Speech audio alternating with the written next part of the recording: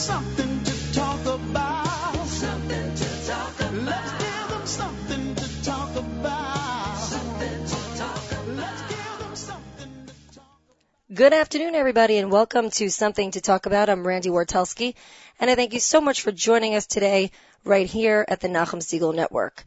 We live in the land of the free and the home of the brave. We're soon going to mark the birthday of two of our most distinguished presidents. We live and breathe as Americans, but our souls are deeply Jewish. We go to work after shul, break for mincha, walk through the halls making brachot as we pass by our colleagues, whatever their religion may be, and we are forced to answer questions and face tough challenges. As Orthodox Jews, how do we do it? Who advocates for us? What is the world saying about us, and how do we respond? This hour, we are talking to the champion of Orthodox Judaism, Miss Allison Josephs, otherwise known as Jew in the City. Allison has been involved in the field of Jewish outreach for over a dozen years, teaching and lecturing, working at Partners in Torah, Sinai Retreats, and NCSY, and is a spiritual mentor to actress Mayim Bialik. She was named one of NJOP's top 10 Jewish influencers in 2012 and has been quoted or written about in many, many publications, including The Wall Street Journal, The Daily Beast, Huffington Post, and Yahoo News. And now she joins us right here on the Nachum Segal Network. Allison, thank you so much for being here today. Thanks so much for having me. So the first question is something that I'm sure people ask you all the time. Who is Allison Josephs, and what is Jew in the City? Who is Allison Josephs? Okay, well, I guess we can start at the very beginning. I grew up in New Jersey, raised as a proud conservative Jew, and we went to Manhattan probably once a month on family outings, and I would see the Orthodox kind of from across the street or from afar always, and my father would come home with horrible stories about them. He was a doctor in a hospital in Manhattan when he was training to be a doctor as a resident, and from my youngest memories at 4 years old, he would say they're dirty, they're smelly, they're ignorant, they can't speak English. These were the associations that I had starting at a very young age. Proud to be a Jew, but, the Orthodox were way too extreme. And I was continuing my sort of happy secular American life, not a problem, until the day that I realized I didn't know why I was alive. It first started with some questions. How old were you? I was 8. It first started with some questions about infinity. My father had started talking to me about how numbers don't end and how the universe doesn't end, and that was just sort of some troublesome concepts that I was trying to wrap my 8-year-old brain around that I couldn't, and I was losing sleep over it. But things really got bad when I walked into my 4th grade classroom in December. It was actually almost 24 years ago. This December was 24 years ago. My classmates were crying, and I found out that a classmate in the grade above me had been murdered by her father. Whoa. So he had been suffering from severe depression, and he killed both of his children and himself. Whoa. And this it was really within days of the Sandy Hook shootings. And my happy, childhood, perfect childhood, safe childhood was suddenly shattered. And I realized that my parents couldn't protect me and that there were no guarantees in life, and sort of all the plans and dreams that I had for the future weren't necessarily going to happen.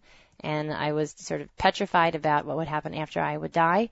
And then I came up with an even bigger problem, because it was a problem that needed to be dealt with right now. And that question was, what do I do in the meantime? What do I need to get to before I meet that end? And I assumed my parents knew, because A, I was 8 and I thought they knew everything then, and B, I thought that my parents would have a plan for what I was meant to do here if they bothered bringing me into existence. You kind of hope your parents have a plan for you like that. And when I approached them casually one day, probably over brunch, and asked them why we're here, they were speechless. They blank stares. And it was very disappointing that, the people that I was relying on for guidance, and they guided me in every other way, how to be a good person, how to do well in school, how to have a good marriage, a good home, a good career. Everything else there was a plan for. There was no plan for spirituality. It just wasn't talked about.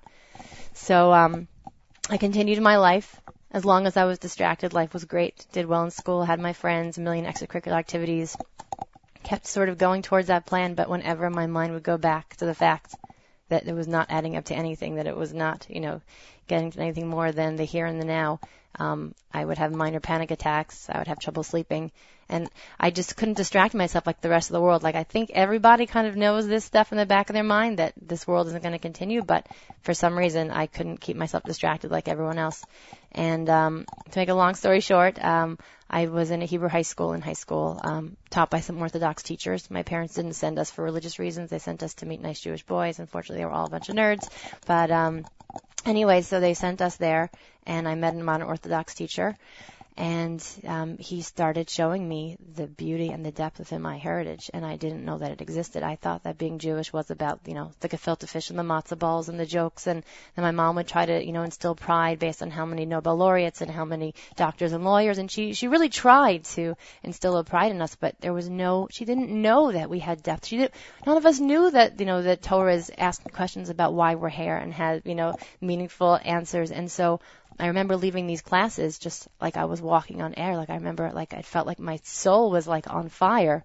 And what was sort of like the first thing that flipped on the switch for you? It was a class on Pirkei Avos. It was a class on the Tao Te Ching and Pirkei Avos. And I came to the class for the Chinese book, and I ended up staying for the rabbis. And the interesting thing is that Jews are willing to find meaning and purpose and inspiration pretty much everywhere, but their own backyard. Peace Corps and hippies and Buddhism and, pretty much any cause and anything except our own. I like to call it the green eggs and ham syndrome, that, we try it. Maybe you like it, and we're not willing to try what is ours. But I tried it accidentally because I was trying to get Taoism, and I got Judaism instead. And, anyway, this teacher was really the guy that got me started. I spent my first Shabbos there. I had really a life-changing experience a few months later in Hawaii. We went on a family trip, and the teacher at that point had spoken about not only believing in God, but trusting in God, and I didn't understand what that meant. I didn't really get that. I didn't believe in God at that point, and I said, maybe I'm going to understand one day. I'm going to keep an open mind, because I didn't know, how can you trust something that you can't see, you can't feel, you can't hear? Like, I trust my family and friends, but they earned that trust. We have a relationship, so even if God did exist, how would I learn to trust that thing that, is just the air? And we stayed in Hawaii on our trip on the seashore for a week, and it was the longest I'd ever stayed on a beach before. And my father told me to listen to the waves, and I heard them before I went to sleep at night. And the next morning when I woke up, and later that day when I was swimming at the pool, and I realized that the waves hadn't stopped, that I'd gone to sleep and taken a break, and the waves just kept crashing and crashing and crashing. And 100 years before I was born, and 100 years after I'd be dead and gone and decomposed, those waves would just keep on crashing and crashing and crashing. And I ran to my father, astonished with my discovery. I said, "You're not going to believe what I discovered, Dad." He said, "What is it?" I said, "Waves don't stop." He said, "Get a life." Of course waves don't stop, Allison. Yeah, duh. So I said, "No, think about how amazing this is." And so we started doing calculations, and by we, I mean he, because he likes math more than I do. And we calculated that in a million years, and science dates the world at 5 billion years, and I believe you can work out Torah in science. You can see the video we made on that. But in just a million years, the waves crash in that same spot 10 to 12 trillion times. And, of course, not just there, but every other shore around the world. And when I started thinking about these mind-boggling numbers, I said, maybe I'm missing everything else. Maybe there's so much more that I need to open up my eyes and take in. And the rest of the week we were there, I tried to take in sunsets and flowers and trees. And the last day of our trip, something life-changing happened to me. We were in this tropical rainforest called the Road to Hana. It was where Jurassic Park was filmed. And we were driving around and got out at one point and went on a hike. And we came across these bamboo shoots, and they had these green and gold vertical striped lines, perfectly straight stripes. And I came right up to the shoots, and I said, "Did someone paint these on here?" And my family came over, and everyone started fighting because we're Jewish. And half of us were saying natural, and half of us were saying painted. And my father came over, and he took a look, and he said, "It's definitely painted. They're too straight and flawless to be natural." And I looked to the top, and I saw the lines went all the way up this 50-foot chute. And I was just gazing at it in complete amazement, and I muttered to myself, "Wow, God has quite a paintbrush," which was a bizarre thing to happen because I didn't know where the words came from. I've had numerous times, unfortunately, that I put my foot in my mouth because I was thinking something and then I blurted it out, but I didn't believe in God, and I didn't believe that God had a paintbrush. I never spoke about God in such terms, but suddenly, as I was just in this awe-inspired moment, these words came out of my mouth, and I sort of shook off the weirdness and took a few more steps, and my mom said, "No, Allison, look at this tree." And then I saw the most incredible tree I've ever seen in my life. A smooth bark, a lavender background, and pink and green and blue swirled lines all over it. It was a painting, there was an artist painting the trees. And I said to my mother, "There's some weird artist painting the trees. There's some artistic statement that he's making." And she said, "No, Allison, look to the top." And I looked all the way up, and the color went all the way up. And for a brief moment, it was as if I understood the entire universe. And it's hard to put into words what exactly I experienced then, because words don't really do such an experience justice. But the best way that I can tell people what happened then was that I got just a level deeper. I just sort of perceived reality one level deeper than what we normally perceive reality as. And I detected unity, and I detected interconnectedness, and I suddenly felt everything had its time and its place. And that question that I had from that teacher, how can I trust? It was so obvious in that moment. The stuff that didn't make sense, the stuff I didn't understand, in that moment I felt that everything in my life and everyone's life and everything that happens has its time and its place. And the trust comes from the fact that we are where we need to be and doing what we need to do as we need it. And I was scared to leave Hawaii because... Yeah, not many people would think that you could find such a deep connection to God in Hawaii. But that's sort of the amazing thing about it, that you could find God in, that you found it in a rainforest. You can find it everywhere. So someone actually told me recently, where was this? I don't even remember. I hear from so many people. He said that Hawaii is the farthest point away from Israel, like the complete furthest point on the opposite end of the earth, if you check it out. And he said, he was trying to say that it's the least spiritual place. And I said, if it's so far away, I think it shows that you can find God everywhere. That was my lesson. Right. The truth is that I was scared to leave Hawaii and go back to New Jersey because I figured like there's no way on earth I'm going to be able to find this connection in New Jersey. I was going to say one more thing about the Hawaii, the unity moment. I learned in Israel a couple of years later a piece of Torah that sort of proved what I experienced there was a Torah truth. And it was connected to the Shema. And my whole life, even as not a particularly educated Jew or particularly observant Jew, I knew the Shema from the time I was a little girl. But I misunderstood the Shema my whole life. When I said, Hashem Elokeinu, Hashem Echad, the Lord our God, the Lord is one, I took that to be a literal number one. As in, like, the idolaters had 10 of them, and we had 9 less. We only had 1. And kind of like we're missing some, they have more than us. And what the teacher said is that Echad is connected to Achdut. Echad is connected to unity. And when we say Hashem Echad, we say Hashem united. Hashem, the unity of all things. And as this teacher was teaching this lesson, I was like brought back to that moment in that rainforest. And he was saying the words, and I said, I know this already. I know this truth because this is what I experienced there. So I was scared to leave Hawaii, but thank God I was able to see God in New Jersey. It took maybe a couple months later, but there was a big snowstorm. In the blizzard of 96, that was before people named snowstorms like, Euclid and Nemo and all the other crazy things that they name snowstorms now. But I remember New York City was shut down for 2 days straight. Yeah. And I remember thinking there's nothing that could shut New York down, the city never sleeps, shut down New York City. That was pre-9/11. So unfortunately, we've seen New York City get shut down. But the difference is that with this snowstorm, blizzard 96, New York City, a couple days later, was up and running again because the weather changed. It started raining, it got a little bit warmer, and the pile of snow on my lawn that was 3 feet high was 2 inches high. So while, unfortunately, human beings were able to break New York City, no one could put it back together 2 days later. And when I saw that, I said, okay, there's God in New Jersey as well, not just in Hawaii. And since I discovered the beauty of our heritage, I have been on a mission ever since then to try to spread it to the rest of the Jewish people. And so I started first with my family, and I was annoying the heck out of them. And they thought it was a fad, and they thought, this is just her teenage rebellion. Did you feel that going to Orthodoxy was sort of the manifestation of your discovery? It's a good question. So it's like this. I didn't actually want to become Orthodox. I didn't actually first know you could change teams. And B, I didn't want to become You're one of them. Funny. Right, I know. I can't help it. It's just what comes out. I didn't want to become Orthodox because, those were the bad guys. Those were the people that we saw in the streets, the extremists with the beards and the wigs and the people that defrauded the government and threw rocks at other Jews, right? So I couldn't become one of those, they subjugated their women. And yet, as I tried to take my observance more seriously within the conservative movement, I was organizing Shabbat dinners with my friends and trying to, and I saw there's only so far they're willing to take it. I was going in USY conventions. I was trying to be the most conservative Jewish girl I could be.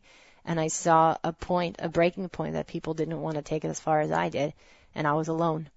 And so begrudgingly, I started, exploring Orthodoxy more, and it was met with a lot of negativity by my family and my friends. They all thought that I had lost my mind, that I had gone off the deep end. And I was making my changes so slowly, but it was such a scary thing. Like, I think a lot of times Jewish parents would rather their kids intermarry than, become an Orthodox Jew. And although I was facing, so much dissent when I made that transition, when I finally got through it, I somehow forgot about the way people felt. I mean, meaning like I saw the misconceptions. When I was at Partners in Torah, I spoke to about 3,000 birthright alumni. I was unknowingly doing research, and I was hearing the same things from them over and over again. Like a girl would tell me, well, I would become more religious, but if I ever became Orthodox, I couldn't work, and working is very important to me. I said, oh, really? Which commandment says thou shalt not work if you're a woman? And I would hear from birthwriters who would tell me things like, oh, well, the Orthodox threw a garbage on you when you go through Mea Sharim. I said, okay, well, that's not really how they're supposed to be. And the normal ones of us find that behavior to be repulsive. And what I realized, Jew in the City came to a head. This is how we go from Allison Josephs to Jew in the City. I was interviewed by a Spanish journalist about 7 years ago. She was in from Spain, and she was in Brooklyn, and she noticed that she hadn't really seen so many Jews around Spain. Well, lady, when you kick us out of your country 500 years ago, that's kind of what you get.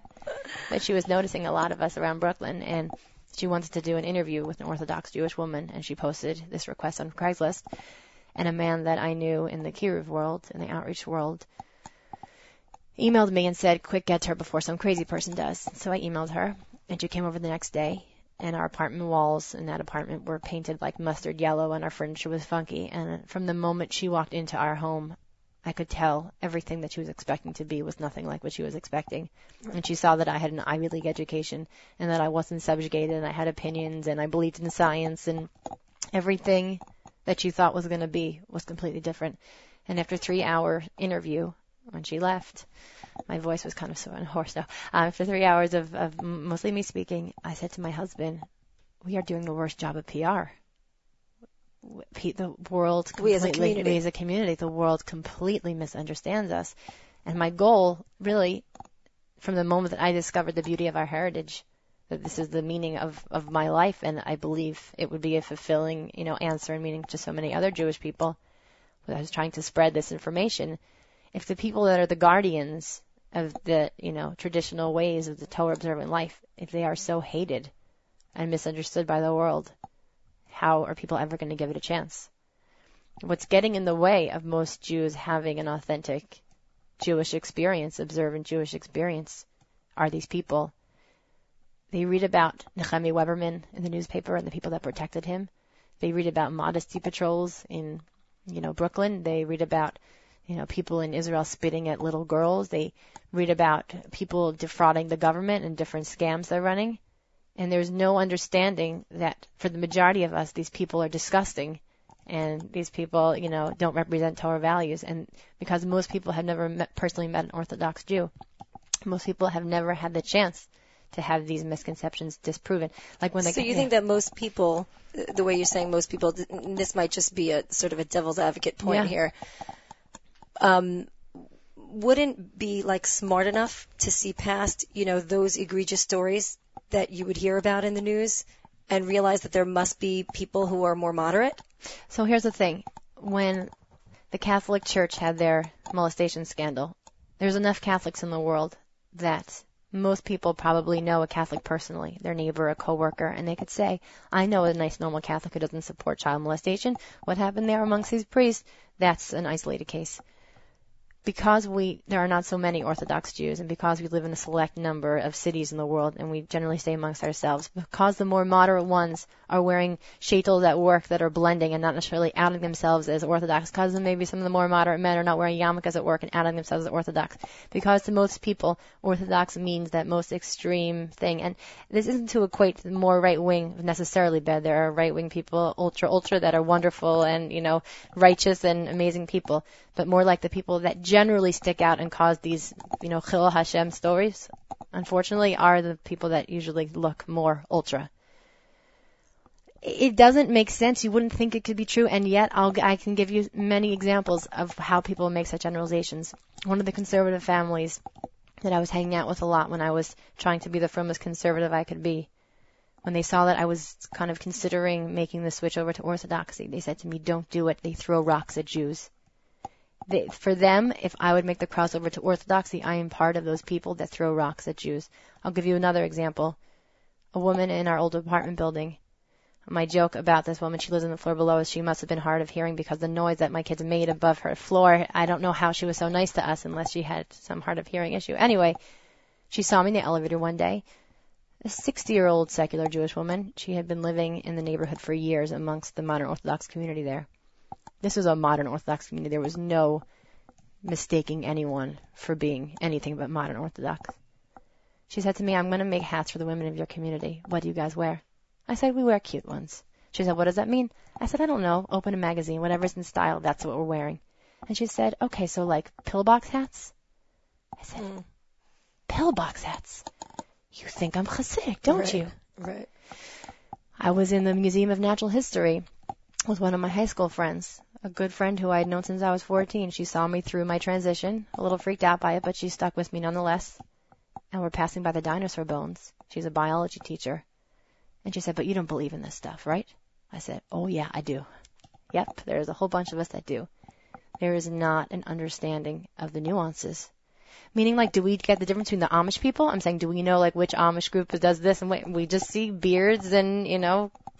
So it's interesting. I after having grown up in a insulated modern Orthodox community, the only people I ever socialized with were other Orthodox kids, other Orthodox families. I literally don't think I ever had a friend who was not like me, religiously speaking, until I got a little bit older. But my first interaction where I had to sort of face this question of, like, what is Orthodox Judaism, what am I, was my first job out of college. And I worked at a TV station, and I used to take my lunch into the common room, and I would double wrap it and put it in the microwave, like everybody else, and I would sit and I would sort of like wash Netilas Yadayim over there and then make sure that I didn't talk to anybody until I got down to eat my sandwich or whatever. And one of the tech guys was asking me about kosher. And he said something like, oh, is what you're eating kosher? And I said, of course, I only eat kosher. And he said, well, is it blessed by a rabbi? And I was trying to figure out, like, where that misconception came from. And, it became sort of a whole conversation between a room full of people, some who were Jewish and some who were not, who were talking about kosher food being food blessed by a rabbi. And I was thinking, okay, a misconception about a mashgiach, and then to start explaining it. And, I think that was, when you say like a turning point, that was a point for me where I said, I need to re-educate myself in how to explain the things that I've been taught my whole life to We have a video people. on that one. We have a video on the not blessed by a rabbi, so you can check that one out. Totally, I will. No, they're the same ones that come up again and again and again. Yeah. I'll give you another example of just not getting our community. I was interviewed by the Daily Beast a few months ago. The reporter was a secular Jewish woman. She was doing a story on the New York senatorial candidate Mindy Mayer. And she sent me an email. I'd love to get a statement from you about what part of Jewish law keeps women from working. I'm thinking, great, Daily Beast wants to quote me. Called her up. I said, hi, I'm ready to go. She said, okay, what law? I said, none. She said, what do you mean? I said, Orthodox women work all over the place. Well, I said, pretty much what you see in the secular world, the number of percentage of working is what you're going to see in our community too. She said, no, it's not true. I said, it is true. She said, well, what do? Do they run shops? I said, well, some run shops and some run businesses and some run classrooms and some run, medical practices. And at a certain point she said, oh, I guess my secular bias is getting in the way here. And these are the people that are in control of the news. You know what I'm saying? Like, at our premiere party, one of the reporters from a major newspaper was there, and he heard our DJ, a modern Orthodox guy, was playing a Hanukkah version of Gangnam Style in Hebrew. And he took note for a moment, and he was so confused. I said, oh, you were expecting klezmer, weren't you? And he kind of, that's what we thought. We thought they drank Manischewitz wine, that they listened to klezmer music all day. And I'll tell you, Oprah Winfrey recently did, a sort of a big interview of people on Crown Heights. And for the most part, it was a positive piece that she did. She somehow found the most insular Crown Heights family that ever existed, because the Lubavitchers that I know in Crown Heights are very with it and in the world and savvy. The kids in the family she interviewed had never heard of Mickey Mouse before. Wow. And one of the clips that they did, one of the B-rolls that they did before they started their segment, was showing the family dancing the hora in the living room. Because that's what all of us Orthodox Jews are doing. It's a Tuesday afternoon and we're just dancing the hora. And so like the fact that she sort of showed it that way, when you never see the people. There's never spotlight in the media of people that look normal and sound normal. And again, this isn't to put down Jews that have more of a traditional look or, sort of have more of an ultra-Orthodox look. That's an opinion. That's a possibility. But it doesn't work for everybody. Like for me, for instance, I have this very deep side, but I also have a very shallow side. And as I was thinking about where I could fit into this, as I wanted to become more observant, a big question in my mind was, will I be able to look cute? Will I be able to be an Orthodox Jewish woman and dress modestly and be cute still? And that was a real concern. And I think, if men only see the large beards and the black hats as a possibility and they think, hey, I'm a professional guy going to my office in Midtown, I couldn't do that because I can't be that guy. If they understood that they could be completely committed to observance and still wear their suits to work and, wear a yarmulke, maybe not have it on the office depending on who you ask, there's just not that understanding that there are the nuances within the community. We're going to take a short break now. We're going to be back with more of Allison Josephs and Jew in the City in just a moment. Legendary violinist Itzhak Perlman will bring his soulful sound to Brooklyn with a major performance at the Cushman and Wakefield Theater at Barclays Center on Thursday, February 28th at 7:30 p.m. Perlman will be joined on stage by Brooklyn-based cantor Yitzchak Meir Helfgott, a world-renowned tenor who has led the revival of Jewish liturgical music. Proceeds from the concert will benefit the Met Council on Jewish Poverty and the Perlman Music Program. Purchase tickets at barclayscenter.com or by calling 1-800-745-3000. Separate seating options and group tickets are also available by calling 855-GROUP-BK. The evening will feature celebrated violinist Itzhak Perlman and chief cantor of Park East Synagogue, cantor Yitzchak Meir Helfgott, performing music from their fall 2012 Sony release, Eternal Echoes, Songs and Dances of the Soul. Purchase your tickets, barclayscenter.com, or call 1-800-745-3000 for the February 28th event. Separate seating options and group tickets, call 855-GROUP-BK.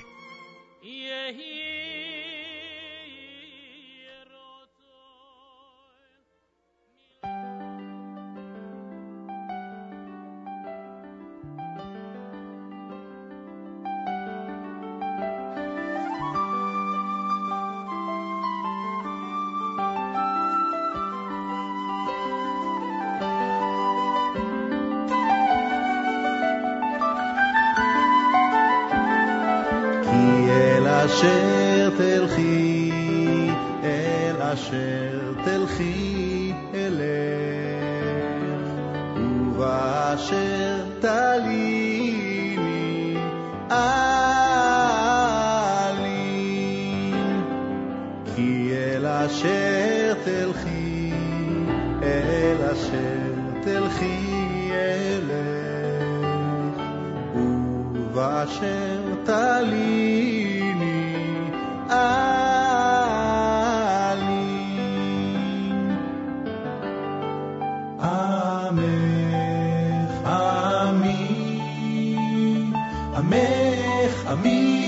עמך עמי ואלוקייך אלוקיי עמך עמי עמך עמי ואלוקייך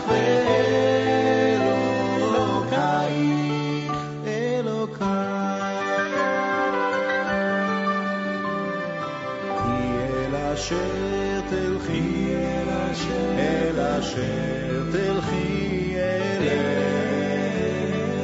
ובאשר תליני עלי,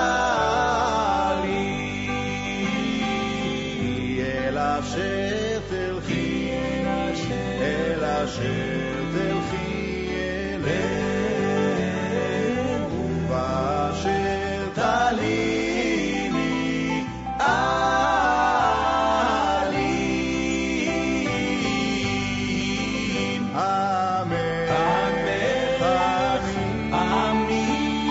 עמך עמי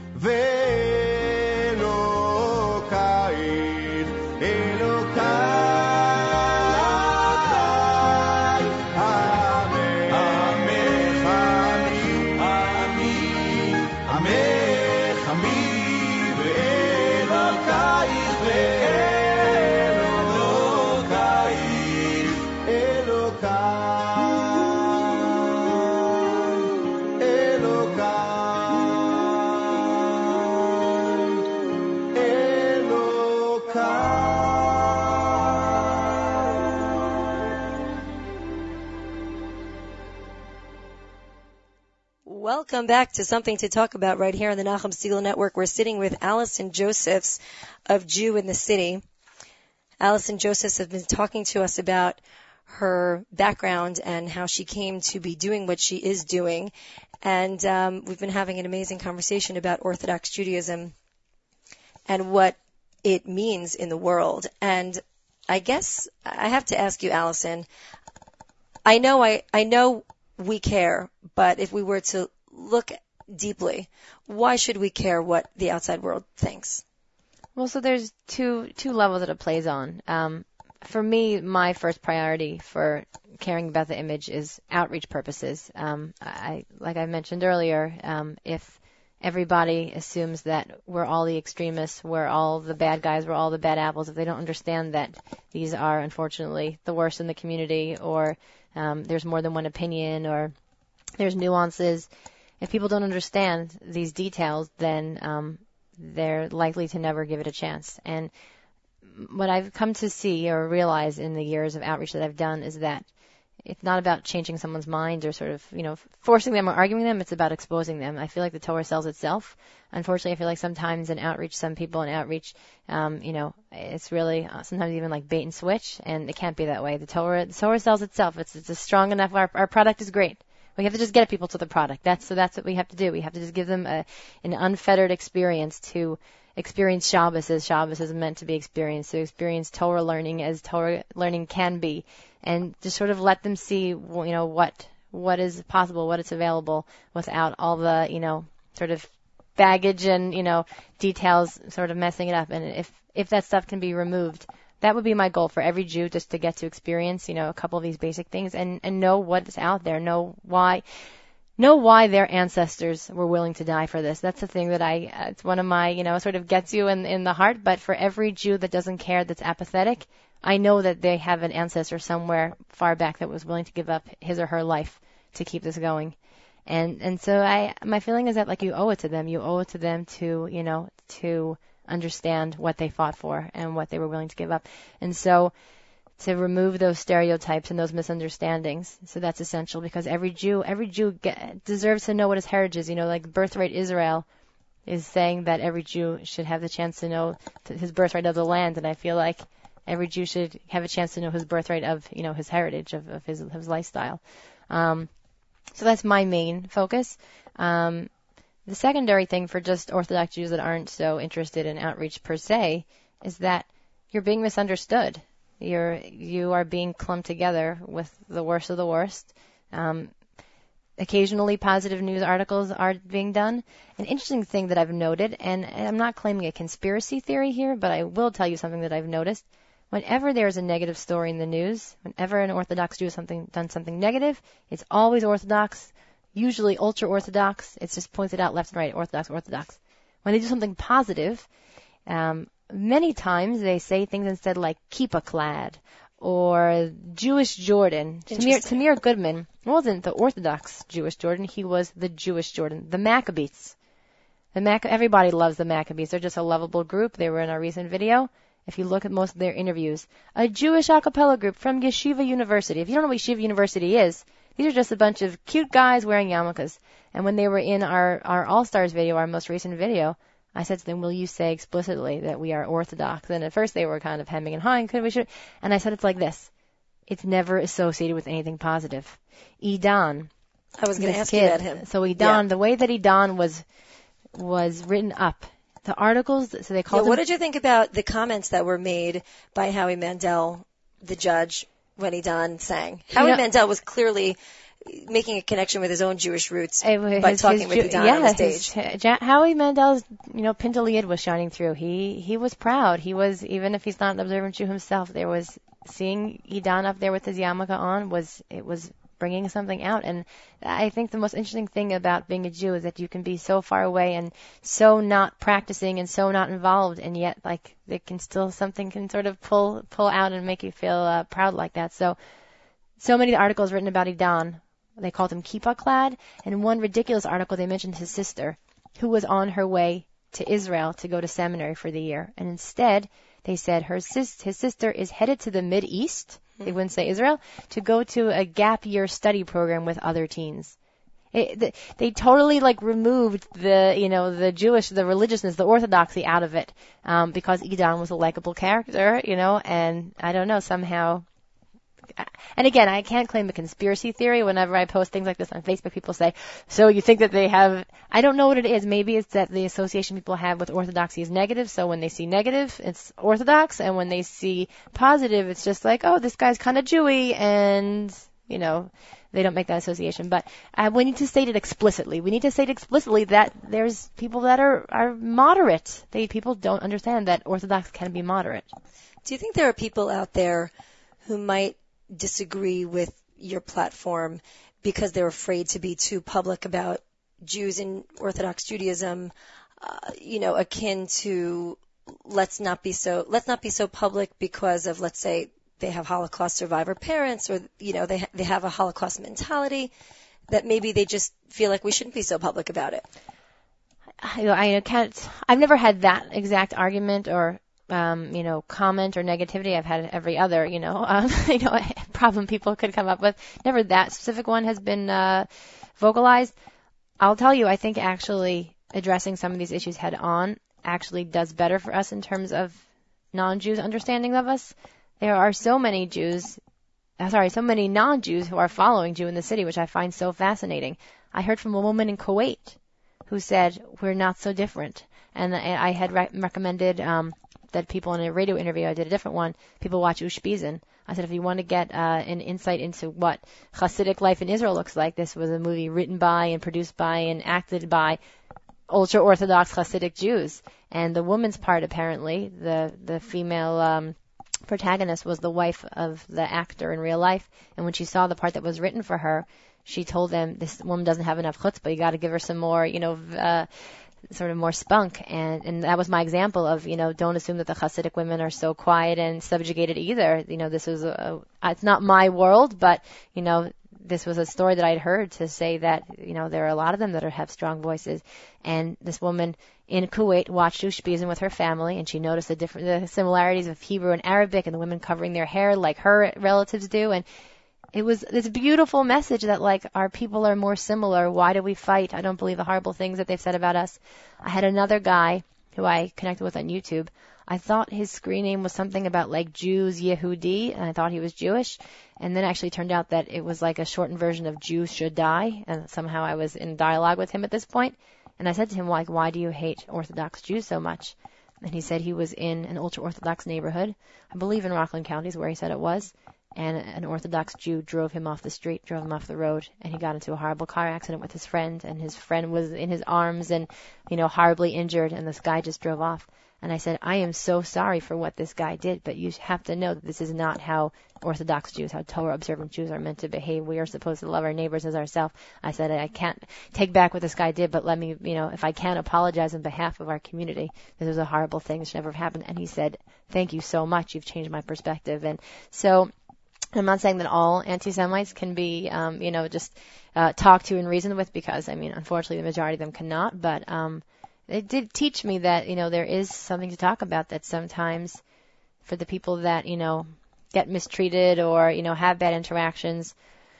Look, my father, the people, the Hasidim that he dealt with as a doctor, they wouldn't have operations done unless they asked their Rebbe if it was okay. So my father sort of generalized and thought this is Jewish law, this is halacha. He didn't understand that this was a community within the Orthodox world. If we put it out there, people understand the nuances. You speak openly about some sensitive topics, male-female relations, relationships, modesty. Do you get negative feedback when you choose to delve into a topic that some people might not feel is appropriate to discuss publicly? It was interesting. What I found is that you will always get negative feedback no matter what you say. Like I was doing an experiment on Facebook the other day and I just like put the word love there and I said, can we all just agree on love? Can everyone just like the word love? And someone had to disagree. Well, actually not to disagree, but I don't think you're getting so many disagreements. So I was like, are you joking me? Whatever. So I've heard actually from a bunch of rabbis, even like more yeshivish, ultra-Orthodox rabbis who told me that they were so impressed with how sensitively and appropriately and modestly I dealt with sensitive topics. I've also, read comments around the internet. I shouldn't be doing that, but I do sometimes. I can't believe that she's talking about these topics. And the truth is that these topics need to be talked about. People need to understand what is and what isn't. We can't be represented by these misunderstandings and by these stereotypes. And is it ideal to put these subjects out there in such a public way?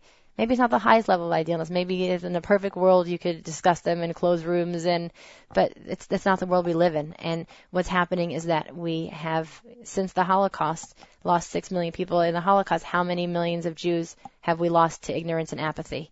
And my sense is that we need to be fighting for them. And so the conditions are not ideal right now, and we need to do whatever we can. It has to obviously be within Torah standards and within halacha. You can't just do anything and justifying the means. It can't be like that. But things can be less ideal when you're fighting to give people a chance to know who they are and what their heritage is. So, what goes into creating a video? It's a good question. And we should tell our listeners that they can find your blog on JewInTheCity.com. They can go on YouTube, search Jew in the City. And there's a range of topics. Give us some examples of some topics you've covered on videos. We've done Shabbos, we've done kosher, we've done mikvah, we've done the hole in the sheet, we've done kosher. Oh, no, we did kosher already. What else have we done? Orthodox All-Stars. Orthodox All-Stars. We've done science and Torah. We did a fun shaitel makeover video. What else? Those are some of the main topics that we've covered. The different parts of it, it's wearing so many hats, really. There's a lot of volunteers that are helping us, but there's so many things that go into, first there's like raising the funds to pay for the next video. And so recently we've been working with some sponsors, so that's good. And then the next question is, I really begin by praying. Like I just say like, please just let the ideas start to filter in. Like all my creativity and any wisdom or anything, I ask Hashem to, put the right ideas into my mind and for the words to come out onto the page the right way. So I sort of give myself some time to think about the issue in sort of a general way while I'm praying and sort of not trying to think about it too specifically, but sort of letting the creativity filter in. And then a lot of times actually there's research that goes into it. Let me start learning some of the, the laws, especially like mikvah. That was something I did a lot of research on. The science and Torah one I did a lot of research on. So as I'm sort of learning more about the topic and sort of letting the creative side of my brain filter stuff in, and then it's sort of hard to say how long it takes because there's never exactly a deadline. None of this stuff has a deadline.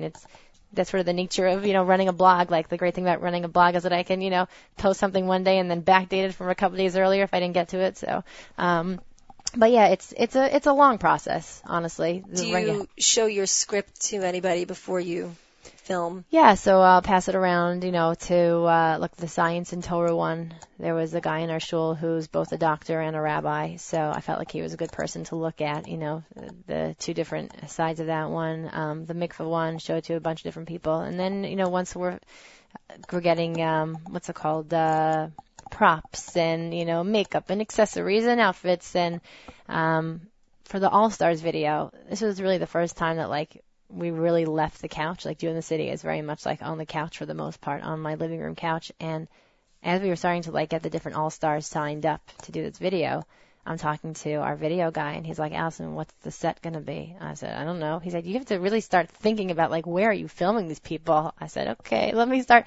And that proved to be a huge undertaking, filming our Supreme Court clerk. We needed a courthouse behind her, so I was dealing with, all the red tape and, can we get permission to film in this space in front of a courthouse here? And Yeah, how did you get to Senator Lieberman?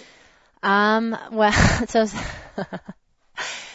I gave him an elevator speech in front of an elevator. Basically, I had this idea in the back of my mind that there were some people I wanted to work with. Some different people had been approaching me. The Maccabees had said they wanted to work together, and Mendy Pellin, this Hasidic comic, Lubavitch comic, wanted to work with me, and Tamir Goodman and Dimitri Salita. And I had it in my mind that there was some sort of a video that needed to be done to show people that the men aren't all rabbis and the women are allowed to work. And people, I get a lot of resistance sometimes when I put these ideas out there. No, people don't actually think that about us, but this is how it goes. When people see a beard and a hat, they automatically assume it's a rabbi. And I'll tell you, like, my husband comes from a Lubavitch family. He wasn't Lubavitch when I met him, but his parents still are. And when my in-laws come to visit, my neighbor next door sees my father-in-law in the long white beard and the black hat on Shabbos and the black coat. And she says, "Oh, a rabbi's visiting you?" I said, "No, he's a computer programmer." So it goes like that. They see the hat and the beard, and they assume that's a rabbi, and then there's not really an understanding that not all of them have the hat and the beard. And so that's this sort of not quite getting that different professions. And I already talked about the women not working thing before, so I wanted to show a video to show that we're really in so many fields. And I was at it when I got the award at the NJOP dinner, when they awarded me as the social media influencer. I knew he was going to be honored that night, and my plan was to get there during the cocktail hour and sort of, strike up a conversation. I get everywhere late, so I missed the cocktail hour, and I just got there into the middle of the speeches. And in his speech, he says, "I am going back to D.C. after this." And I said to my husband, "Do you think he means like right after this?" He says, "I don't know. Let's see if he sits down." And so I watch him walk off the stage, and instead of going to his table, he just starts going towards the door. So I get up from my table, and I start running towards my door, and I run into the hall to try to intercept him. And then this other lady intercepts my interception, and she starts talking to him. I'm thinking, "Lady, come on, finish up here. We got important business to do." And so then he's walking towards the elevator with the Secret Service agent. And I said, "Senator Lieberman, do you have a moment?" And I pulled out my business card, and I said, "Hi, my name is Allison Joseph, and I run a website called You in the City that breaks down misconceptions about Orthodox Jews, and we make videos, and we'd love for you to be in an upcoming one." And I hand him the card right in front of the elevator, and he says, "Sure, anytime, call my office." Wow. And I said, "We did it. Cool. We got Lieberman." And my husband said, "No, you didn't. He says that to everyone. He's just being polite." I said, "No, I charmed him. He liked me. We got Lieberman." So I wrote to the office, and they wanted a formal proposal, and then they said yes. So I felt like once Lieberman was in place, it was pretty much, everything else was pretty much, easy to sign up at that point. When you have a U.S. senator that has agreed to be in one of your projects, kind of everybody else wants to be a part of it. So that was really a coup. And he wrote in his book, I read his book right before we filmed him, that his day is in 15 and 30 minute increments. That's how his whole day is, boop, boop, boop, boop, boop. And that's why on Shabbos he doesn't wear a watch, because this is one day, one time is his. And we got one of those 30-minute segments. And he let us film him in his press office in Congress, which was this beautifully, appointed room. But to get the equipment into this building, if you can think of like handicap accessible, like the most handicap accessible, and then think about what the exact opposite of that would be, we were like the little stairs and narrow hallways and, bumping our equipment through everything. Anyway, thank God we got it in. We got it out. We flipped his office around backwards. The way that you see his office, actually, that's the back side of it. His desk actually is actually in just a corner, in like a boring corner, not much going on. And our video guy saw the room. He said, "I want the desk this way." And he told us that we could rearrange the furniture. And when Lieberman walked into the office, he said, "You don't like how my furniture's been?" Wow. So That could be your claim to fame. I rearranged the furniture in a U.S. senator's office. And Love I sat in his chair also when we were setting up the shot. Our video guy needed me in the shot to set it up. And so when Lieberman came in, I said to him, "Senator, I tried out your chair before you got in here." He said, "Do you want a career in politics? I can help you get started. I'm retiring soon." I said, "I think I'll stick to Jewish outreach in the meantime, but if I ever change my mind, I'll be in touch." Wow. You got a great personality for this job, because you just got to get out there and get in front of people, and you do that so well. We just got a couple of minutes left here. What do you think are the biggest challenges facing Orthodox Jews today? Oh, gosh, there's a lot of challenges in the community. I mean, our perception is one thing. There are problems that the community needs to deal with internally. There's the abuse, the sexual abuse thing that's going on, that not enough people are clued in yet about how to handle it, and that needs to be. Unfortunately, there's certain segments of certain parts of the Orthodox world that I feel like it's like this. None of us are perfect. There's no community within Orthodoxy that is living up to every standard of halacha, that's living up to every standard of Torah. But in some cases, the ways that people are falling short are really egregious, and people are getting hurt. And so it's painful to see. I believe that we're mostly good people, and there's a lack of understanding in certain areas, a lack of maybe trusting the larger world, the secular world, and unfortunately there's the cheating that goes on in terms of the government when that's not a Torah value. We're supposed to pursue justice, and we're supposed to kadoshim to you. You know what I'm saying? We're supposed to have such a high standard.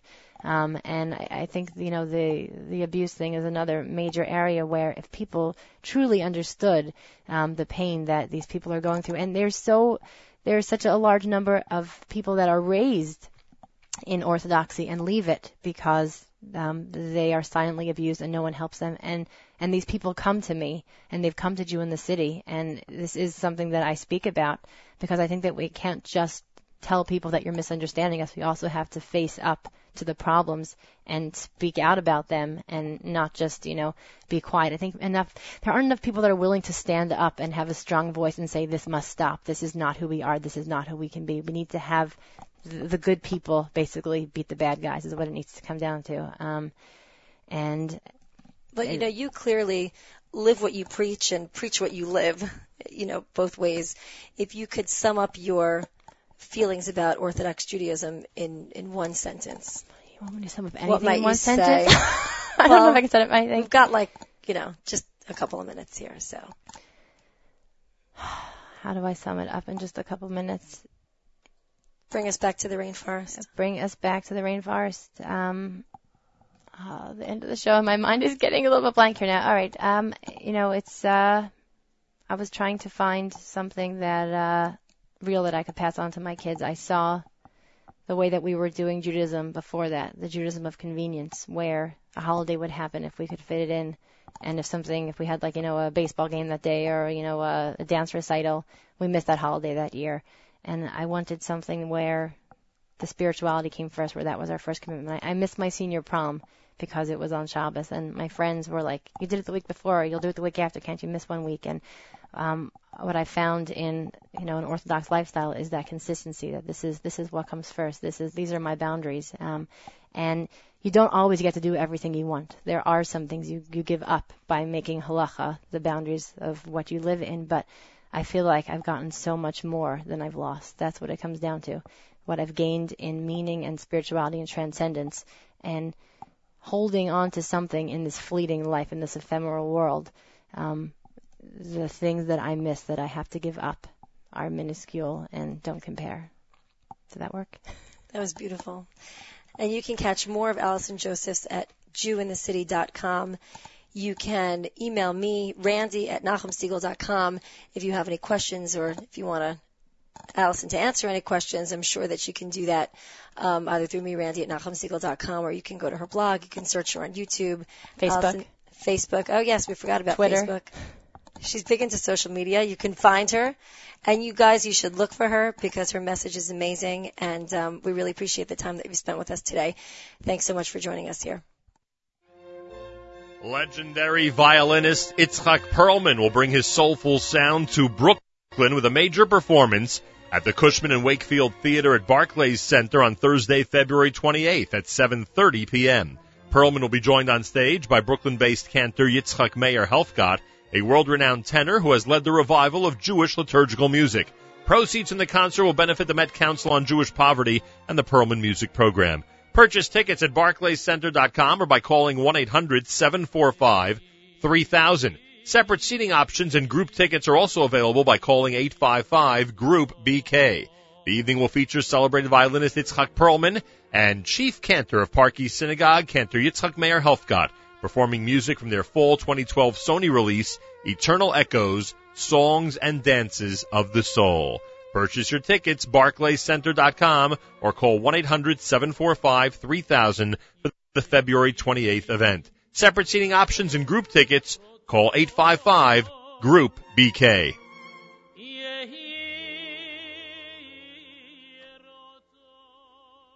Let's give them something